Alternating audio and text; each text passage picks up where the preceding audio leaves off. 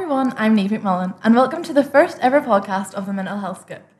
So, to give a little summary of myself, I'm in second year of psychology at Queen's, and I'm a news team member of the Queen's Radio, and I'm so delighted to have the opportunity to create my own podcast, especially because it's based on something that means so much to me and is so prominent today.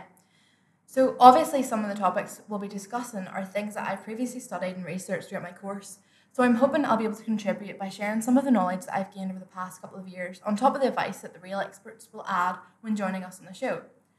So there's a slight chance you're going to click on this podcast and think, oh my goodness, Neve, this is long enough. Is it going to be my time down the drain? Well, no, because mental health is not a topic that's ever going to be boring. Because even if you can't relate to it, or possibly you can, but in the past, you're still going to learn something and may be able to use this new information and advice you've picked up to help someone you know that is in a position currently. So, raising awareness for mental health is literally the solid aim of this podcast. So that means when you're gaining information, you're raising awareness because you're gaining more knowledge on all the different issues that are out there. So on that note, I'd love to add that just because I have my own podcast solely based on mental health, this does not mean I don't have my own struggles. But I have established a way to deal with certain things, and that's simply by pursuing PMA, which is a term I'm going to refer to a lot in the podcast. PMA is positive mental attitude. It's all about how you deal with a problem. Don't get me wrong, I don't always use PMA at the very, very beginning of a problem, but I always try to fit it in somewhere. So I'll give you an example. So the other day, I arrived back at my student house after being at home for a couple of nights. And I got to the door, and I realised that I was actually missing a key.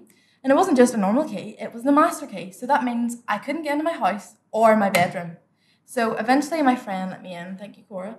And I ranted about how unlucky I was for a good 5 minutes. And then I sat down and my mind was bulging with irrational thoughts. I was thinking things like, oh my goodness, the landlord's going to dislike me. We're never going to get a house ever again. When in reality, that was just never going to happen. So that's when the PMA kicked in. I accepted the issue and became rational by saying, if my key is lost, there's nothing I can do about it. So what's the worst possible outcome that could come? And that was basically just that I'd have to pay for a replacement.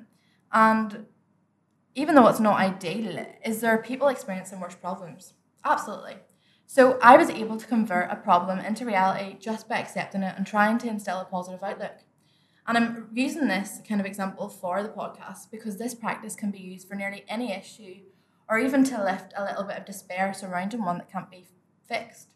So we can apply PMA to today's topic on the podcast, which is all the issues surrounding coronavirus.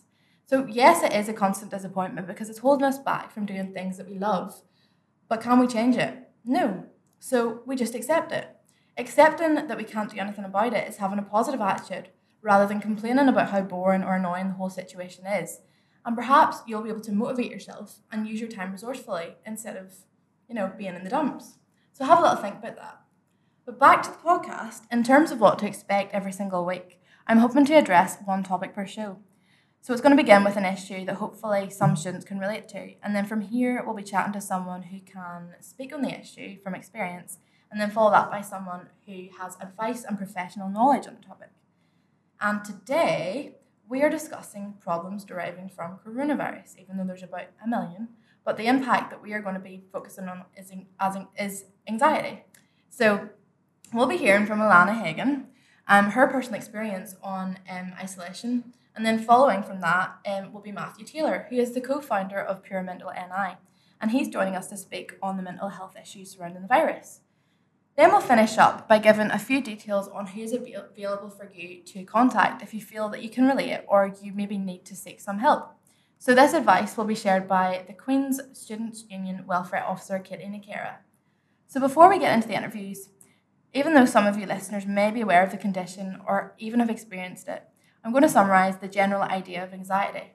So it is defined as feelings of worry, nervousness, or unease, typically about something that has an uncertain outcome. So that is why there is such a link between anxiety and coronavirus, because we don't know how or when it's going to end. So the fear of the unknown is causing us to panic. I'm going to list a few of the symptoms of anxiety, and the ones I've chosen are ones you may not have known are actually common symptoms.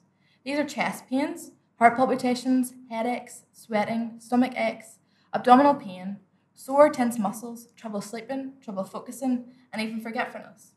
So if you can relate or you experience some of these symptoms regularly, it's important to be aware that you're not actually alone, because globally, 1 in 13 people actually suffer from anxiety. And the WHO reports that anxiety disorders are actually the most common mental disorder in the world. So in relation to COVID, the number of people reporting high levels of anxiety has sharply elevated. And according to a government survey, nearly half of students in the UK suffer from anxiety problems because of the pandemic. And that's why I've decided to use it for the first topic for the first episode. We're going to address the problem, and together we're going to try and think of ways to be able to conquer the issue. So more relevant to student life, Young Minds carried out a survey and revealed 80% of respondents agreed that their mental health actually became worse since the pandemic. I mean, everyone in some way has to adjust to these dramatic changes in things like their education, their employment, and their routine, and even their home life. So obviously this change of routine encourages feelings of discomfort and raises stress levels. From here, the anxiety begins to increase. And as you all know, social isolation is extremely difficult. And this is literally because we are all a social species. And as humans have evolved, our whole life has been based around social interaction. So face-to-face interaction is literally one of the best ways to express our emotions to each other. And when this is cut out, we are doing essentially what the name states. We are isolating from our social self. So we're going to discuss a little bit about that, and I'm going to now introduce you to Alana Hagen, a fellow student who is going to discuss her experience of isolation and if she faced any difficulties and the ways and the things she did to try and get through them. So perhaps they may help you. So Alana, welcome to the Mental Health Skip. You told me that you came into contact with someone with the virus and that motivated you to get tested. And once you tested positive, you were actually asymptomatic, isn't that right? I had previously been in contact with someone that had tested positive, and although I was asymptomatic, I thought it would be best to get tested because I had elderly family members at home that were living with me, so I just thought it'd be best just to help them as well. Yeah, so you're just thinking of other people sort of before yourself. Yeah. That's kind of what I did as well whenever I caught the virus. And just letting you all know, I actually had the virus too. So how long were you in isolation for, Alana? So I ended up being in isolation for a total of 10 days. And before you, whenever you did find out that you had the virus, did you have any previous mental health struggles that kind of worried you whenever you found out you were going to be stuck indoors for a week or so? Yeah, well, obviously isolation is challenging in everyone's mental health, but I just found it particularly worrying because I'd previously been affected by suicide twice in the past few years. So having such trauma at such a young age, it did have a negative impact on my mental health. So obviously it was just going to be worrying for me sitting in a room for that length of time. Yeah, especially because whenever you suffer in that kind of way, the best thing for you to be able to do is to be able to socialise and take it off your mind. So obviously whenever you're in a house, you're sort of thinking about certain things that worry you a bit more than usual. So do you think it did have a negative impact on your mental health? Did your anxiety increase? There were certain days that I found harder than others, and I just found myself quite overwhelmed sometimes. It's just, I think it was the fact that I was just staring at the same four walls for 10 days straight. It was obviously just going to have a negative impact on me. Yeah, definitely. And did you experience any symptoms of anxiety? I just found myself very overwhelmed quite often and just quite lonely, and I just felt like I was both physically and emotionally drained.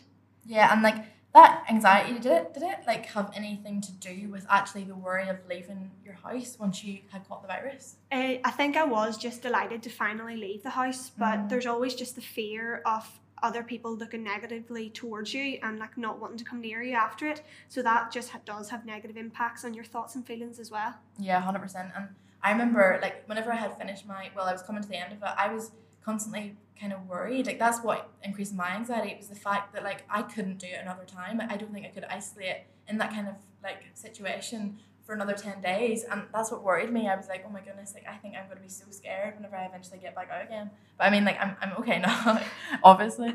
But whenever you were isolating, did you receive any support, Alana? To be honest, the best support that I received was from my family. They were just always good with me, knowing the trauma I'd been through. And then I just had my friends in my flat, and they were just there just to help me whenever I needed them. Yeah, well, that's good, yeah. And have you ever made use of the welfare services at Queen's? And if you did you ever find them helpful? So yeah, I made use of their counselling services, and for me personally, they were extremely beneficial, and I would definitely recommend them to anyone who is experiencing any mental health issues. Yeah, so that was like confidential and everything, wasn't it? Yeah, they're completely confidential. Did you use the counselling services? Yeah, the counselling services. And was that like a system that you could do and use as much as you wanted to, or was it was like booked appointments? Or yeah, so they give you a certain amount of slots to try and sort yourself out through those times, and they just let you organise whatever time suits you best, and they come in and just help you with the issues that you need. Oh, that's good. Well, just relating back to your isolation, what just for advice for the people that are listening, what did you do to keep yourself occupied? Like, what was the things that helped you through it? So personally for me, I just felt focusing on my university work was just the best thing, and then just set myself tasks and goals to complete each day, and that just kept me occupied throughout the day. So that's the kind of advice that you'd like to share for people that are isolating, yeah? Yeah, definitely. Okay, well, Alana, thank you so much for sharing your experience. I appreciate how it can be a bit difficult to get personal to me and especially all the listeners, but I'm sure there is a lot of people that can relate to the experiences, especially the ones you've had. And I'd like to say that to the listeners, if you can relate, we have Matthew and Katie on next, and they're going to advise you with some additional advice and important context if you feel like you may benefit from some of the support that maybe Alana has experienced. So moving on now, we are joined with Matthew Taylor, who set up the mental health charity Pure Mental NI at the age of 17 with his friend Jay. Now, I personally think this is phenomenal, Matthew, because especially as you were such a young age, can you tell us a little bit about Pure Mental and what it stands for? First of all, thank you very much for having me on. It's a big opportunity, and I really appreciate that. So You're welcome. Well,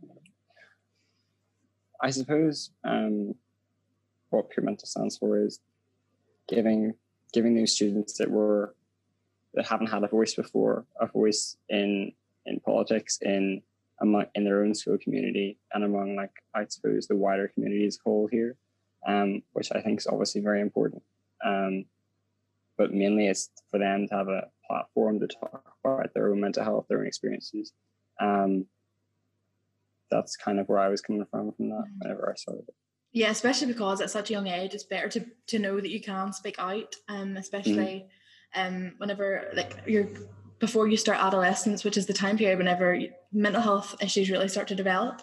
So what was it that made you and Jay set it up at such a young and difficult age, especially because you probably had exams and different things at school and things like that? So they were, Yeah. So we started in August of last year, when we were finishing our ASs. Finishing ASs, yeah. And then, well, a lot of our friends and family had struggled with mental health issues. They got very little support from their community, and a lot of my friends had mental health issues and didn't get much support from school, and I'd include myself in that as well. But I suppose we just thought to ourselves that it had got to the stage where we couldn't let it sit and happen on our watch anymore. Yeah. Like, nobody else was going to do anything about it. We sort of had to. You didn't want other people to experience the things that you were going through, sort of thing. Mm-hmm. Yeah. So, in relation to coronavirus, you're actually isolating now, are you? Yes. I am. I think it's like I'm in the at-risk category for COVID, so I've just got to be very careful with where I'm going out and sort of thing. And how have you found your experience? Yeah, I think I've left the house like 10 times since March, which is great. But to begin with, I was sort of in my element because I'm quite an introvert, but I like to just sit and get work done. So I got a lot of work done in the first couple of weeks. Yeah. But, so you were able to keep yourself motivated. Mm-hmm. Yeah. I worked a lot more during quarantine than I did at school, which is weird because I sort of just sat and I was constantly doing something. Yeah, well, that was the same as me. Give myself some time off. Whenever I had coronavirus as well, I actually, like, it was demotivating at the start, but then whenever you realise that you've accepted the problem and you really can't do anything about it, you have a kick and you're like, I need to do something, and it'll make time go faster. So, did you find it mentally testing when you were, like, have you been sort of isolating since March? For the most part, not really, because I just kept myself so busy. But the last few weeks, I certainly have. It's been really difficult because sort of like that loneliness factor is kicking in, and it's like you can't see your friends, you can't see anybody. and it's getting to the stage where it's a bit daunting of like how long is this going to go on for, because obviously with uni there's a lot more stress with that now than when I was just working on pure mental. It's sort of, there's just a lot going on at the minute, and that's sort of and also obviously a lot of your friends are able to like go out and sort of socialize, whereas you were stuck. I understand, and like that's the hard part, is being lonely, and you sort of can maybe get demotivated just because of that element. So with the work you do for Pure Mental NI and the research you do surrounding it, did you see there was a correlation between an increase in mental health issues with coronavirus?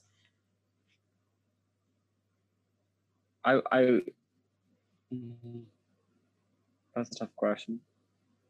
I think that perhaps maybe not an increase in issues, but the intensity of the issues has probably increased a lot. I know that I was looking at some Young Minds survey statistics and things, and they're saying that the same issues are coming up, but it's just more, the intensity of it's more because of coronavirus. Like, because kids are going to have anxiety, but they're having more anxiety than they would normally, basically. Yeah, and that's kind of in relation to... I think there is definitely... Yeah, definitely. And see with Finn Kitson, the Manchester student, he did have anxiety before he passed away. So again, that's what you're saying. It actually, his anxiety obviously increased just because of the isolation and the whole element of being on his own. So I completely agree with you. And do you think there's any way we can try preventing the increase? I think I can only really speak from my own experience of this, but trying to stay in touch with your friends as much as you can, even if it's, for me, it's virtual, because my friends can go out, but I sort of like, I'm not really allowed to. So what we did was have like online quizzes, that sort of thing, like try and stay in touch if we can. Yeah. And like, there's nothing to talk about, but it's still nice to see them. Yeah. Like, anyway, so that's what I've been doing. Yeah. And just, there's some, just practicing like your breathing, practicing like staying in the moment and going on walks with your family and stuff really helps as well. Keeping active, yeah. Exercise is a big element. I think I found that during lockdown and things like that. Yeah. And do you have any recommended contacts for people that maybe need emergency help? Because I am focusing a lot on students with Queen's, but I know you probably have a more of awareness of things outside the student life. So do you have any major contacts? Well, obviously the main ones would be Childline, Young Minds. Those sort of like national helplines, that sort of thing. But one thing that I could offer is, if you live in the Lisburn and Castlereagh area, we are part of this Youth Stay Connected program, which offers online counselling for free during COVID for any young person in that area. But I don't know if it's just there. It could be across other areas, but I know it is in Lisburn and Castlereagh for sure. Oh, well, that's great. Well, I'm sure a lot of people didn't know about that. And just before you go, I'd like to mention that you're actually currently running a GoFundMe page for Pure Mental NI, and that's raising funds for your outreach and skills, and that'll have a great impact. Do you want to speak about like a little bit about what that entails? So we originally had a goal of £1,000, which is for the basic sort of supplies and things. So we've hit that a couple of days ago, and now anything over that will go directly into school committees that we have, which are like student-led groups run by students in their own school, which do sort of like research projects. They raise money for mental health charities. They raise funds for us, all sorts of things like that. So that's where that's any additional funding will go in there. So that's so yeah, I'm going to put a wee article up on the Queen's Radio, so I'll definitely link that for people to get in touch with that kind of thing. And also, I'm just going to mention again that you have a little podcast that you run with your team, and it's called the Pure Mental Podcast, and it covers a broad range of mental health issues. So everyone that's listening, I really recommend you to have a listen to that, because everyone in it is brilliant. So Matthew, thank you so much for joining us on the first ever show of the Mental Health Skip. I know it was a wee bit rough at the start, but keep doing what you're doing, please, because you're doing such a great job. Thank you very much. Thank you for having me as well. So lastly, we have Katie Leclerc, the Welfare Officer at the Student Union. It's great to have you on the show, Katie. We are just going to go and discuss a few things that the Student Union have running that the students at Queen's can avail of. So, Katie, you are the welfare officer at the Students' Union. Can I ask what your duty entails?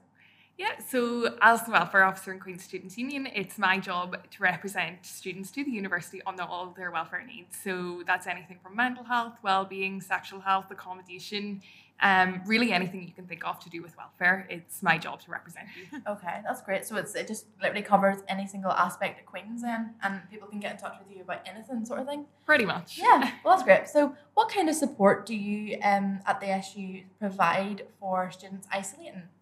We have a couple of things up and running at the moment, and I suppose there's two real strands to this. So we would have our physical support in terms of our care packages. So we have isolation honesty boxes available for students who are in isolation in the private accommodation sector. Yeah. The link's on the website if you just pop on. And what kind of things does that wee honesty box include? Yeah, so there is a list of 32 items and you can pick 10 out of that, and it's all free of charge and you'll get it delivered to your house. So that's funded by the Students' Union. So you just pick out of that what kind of you think you need out of that, and if there's anything additional you think you need, you can add that to the bottom of the form as well. Oh my gosh, that's brilliant. So and then you also have like a virtual cafe, isn't it? Yes, so that would be the kind of wellbeing mental health support side. Then we're running a virtual wellbeing cafe, so that's every Tuesday from 2 to 4 on Microsoft Teams. It's a drop-in session, so anyone can pop in and just have a wee informal chat with myself and any other students that are on there. So that started last week. We did have some minor tech issues, but we're getting that sorted this week.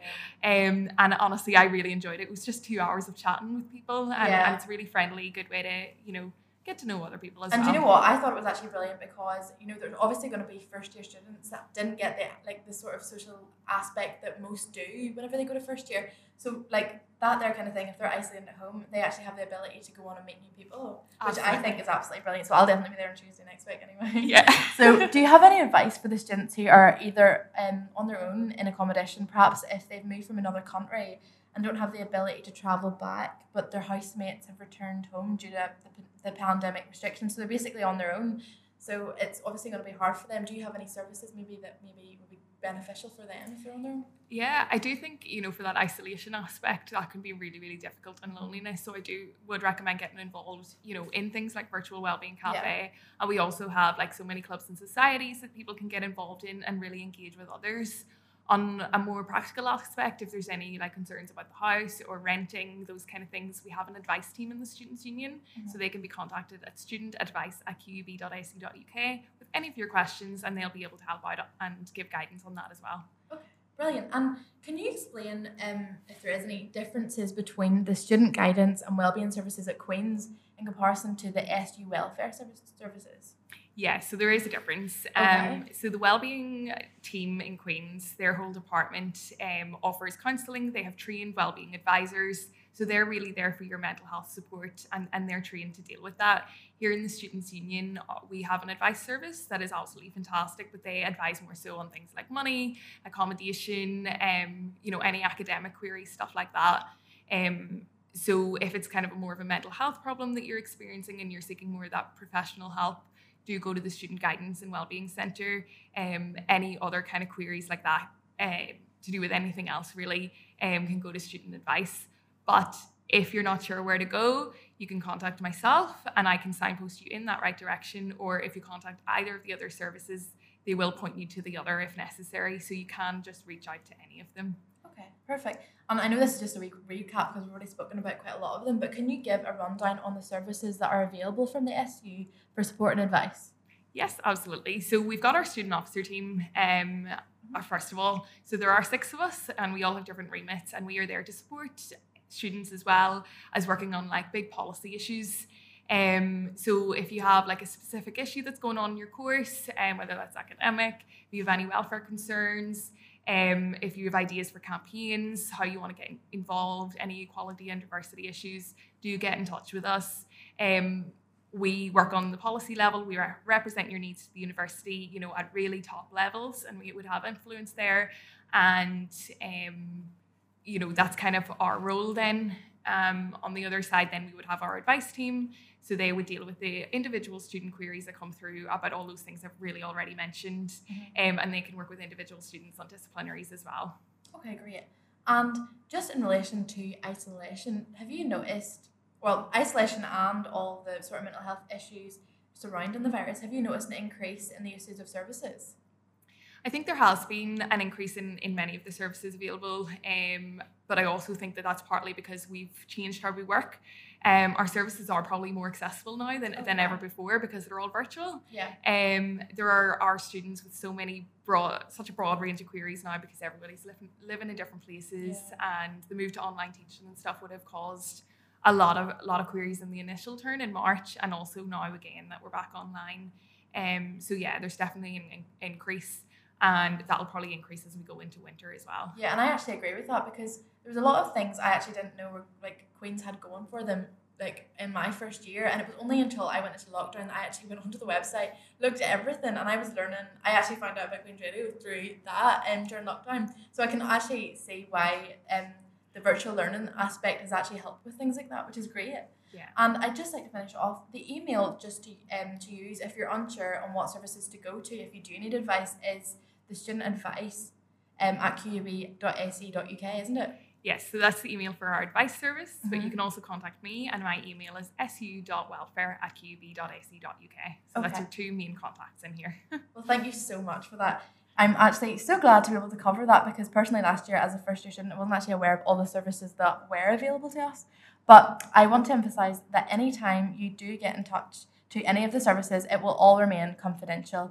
And no matter how little or large the problem is, it's better speaking out than not at all. So Katie, thank you so much for joining us on the first episode of the Mental Health Skip, and hopefully it won't be the last time as well. Absolutely, I'd be glad to come back anytime. Okay, right, thank you so much. So guys, that is us coming to an end of the very first episode of the Mental Health Skip. So it's no secret how difficult dealing with a pandemic is and all the changes that accompany it. But it's important to remember eventually that we will see the end of it. So between now and then, try and include PMA in all the hard times that you meet. So listen to the advice from our guests and please use the contacts if you feel that you need support.